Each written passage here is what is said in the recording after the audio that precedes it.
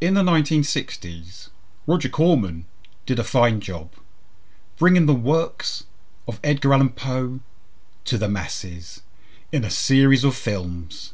Now Mike Flanagan has done the same thing via television with the blood-curdling miniseries, The Fall of the House of Usher. I'm Stephen Archibald, and welcome to my podcast.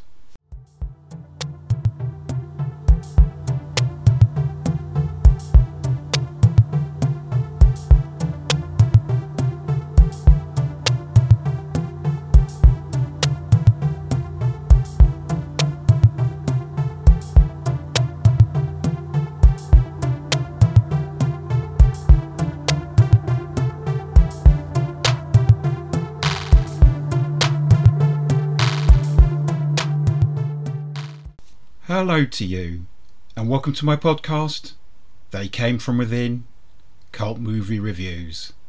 And then there were none. The Fall of the House of Usher, 2023. Roger Corman's Poe adaptations, such as House of Usher from 1960 and The Pit and the Pendulum from 1961, brought this master of the macabre's works to life in vivid colour. In a new 8-part dramatisation, Mike Flanagan presents an audacious modern-day take on Poe. What's clever is that this drama weaves into its narrative the plots of several Edgar Allan Poe stories, including The Mask of the Red Death and The Black Cat. Furthermore, each character is given a name from various Poe tales. The Fall of the House of Usher follows a non-linear narrative, and we learn from the very start that Roderick Usher, the powerful CEO of Fortunato Pharmaceuticals, has to deal with the recent deaths of his 6 children. Over the course of this chilling series, we discover how and why they each die gruesome deaths. Its set-piece approach should give you very happy memories of the similarly structured movies Theatre of Blood and The Abominable Dr. Phibes. One of the ushers will die after being showered in acid.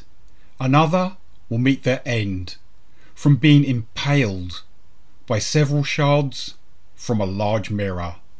And yet another usher will perish, taking their own life after being manipulated into murdering someone close to them.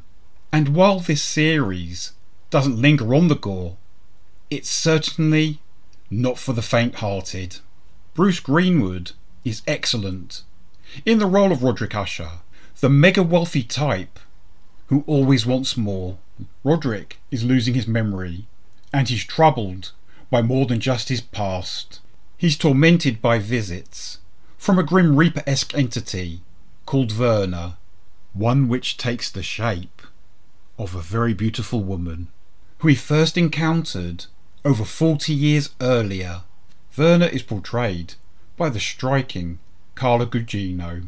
Roderick Usher may be ruthlessly ambitious, but he's a complete amateur compared to his twin sister Madeline, brilliantly played by Mary McDonnell. Madeline's ambition is so cold-blooded, so merciless. She's the most terrifying thing in this tale of horror.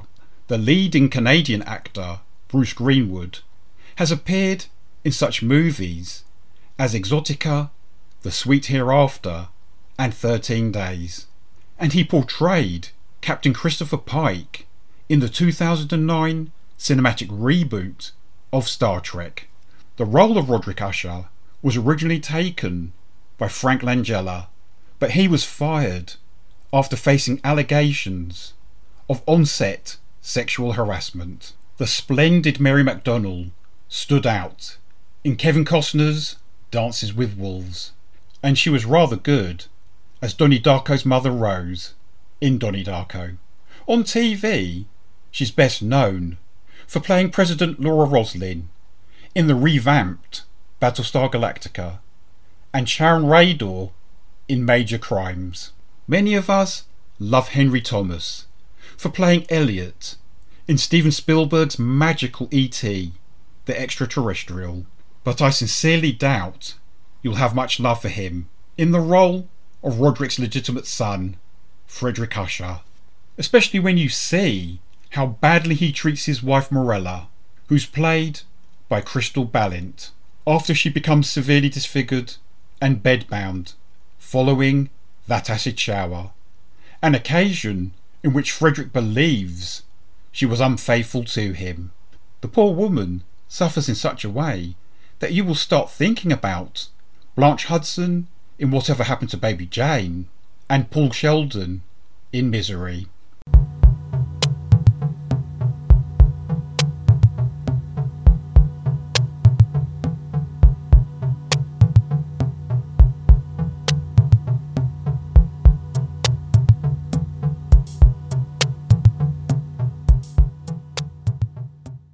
If your love for Elliot is tested by this series, then it will also be tested if you happen to love Luke Skywalker as well. Mark Hamill is beyond frightening as Arthur Pym, the Usher family's attorney. He's a man who doesn't just keep a lid on their corrupt practices, but one who kills for them too. On the side of good, we have the Assistant United States Attorney, C. Auguste Dupin, an individual who spent most of his professional life trying to take down Roderick. Dupin is played by Carl Lumley. Carl first came to the public's attention by playing the detective Marcus Petrie in Cagney and Lacey. He also has the distinction of portraying the first black superhero on television, starring in Mantis between 1994 and 1995. Carl was married to the blaxploitation star Vonetta McGee until her passing in 2010. There's a scene in this series in which a character is scrolling through a Netflix menu on a TV screen. The movie Gerald's Game shows up on it. This Stephen King adaptation was directed by Mike Flanagan, and it starred Carla Gugino and Bruce Greenwood. Kate Siegel, who portrays Roderick's hard-as-nails illegitimate daughter Camille, was also in Gerald's Game.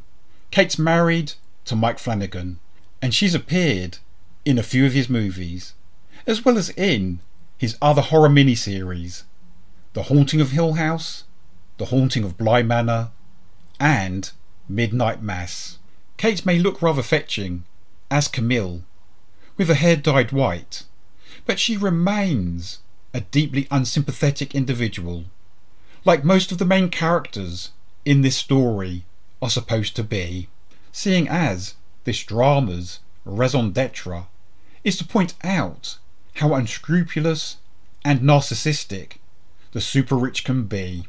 The lovely Willa Fitzgerald, who played Emma Duval in the TV series of Scream, and more recently played the police officer Roscoe Conklin in Reacher, portrays Madeline Usher as a young woman. She even occasionally gets to show shades of humanity beneath Madeline's rock-like exterior. And Zach Gilford plays Roderick as a young man. Zach had already appeared in Mike Flanagan's miniseries Midnight Mass and The Midnight Club. Michael Trucco, who appeared alongside Mary McDonnell in Battlestar Galactica as the Resistance fighter Samuel Anders, is great fun here as the arrogant Rufus Griswold, a man who ran Fortunato, that is, until Roderick and Madeline decided otherwise. And let's just say, talking to Griswold is like talking to a brick wall. The Fall of the House of Usher was filmed in Vancouver and at the Bridge Studios in British Columbia. It was shot between the 31st of January and the 8th of July 2022, and it was released by Netflix in its entirety on the 12th of October this year. Mike Flanagan directed 4 episodes, and the other 4 were directed by Michael Fimognari, who also served as cinematographer. This is a good-looking and absorbing horror tale, which I highly recommend.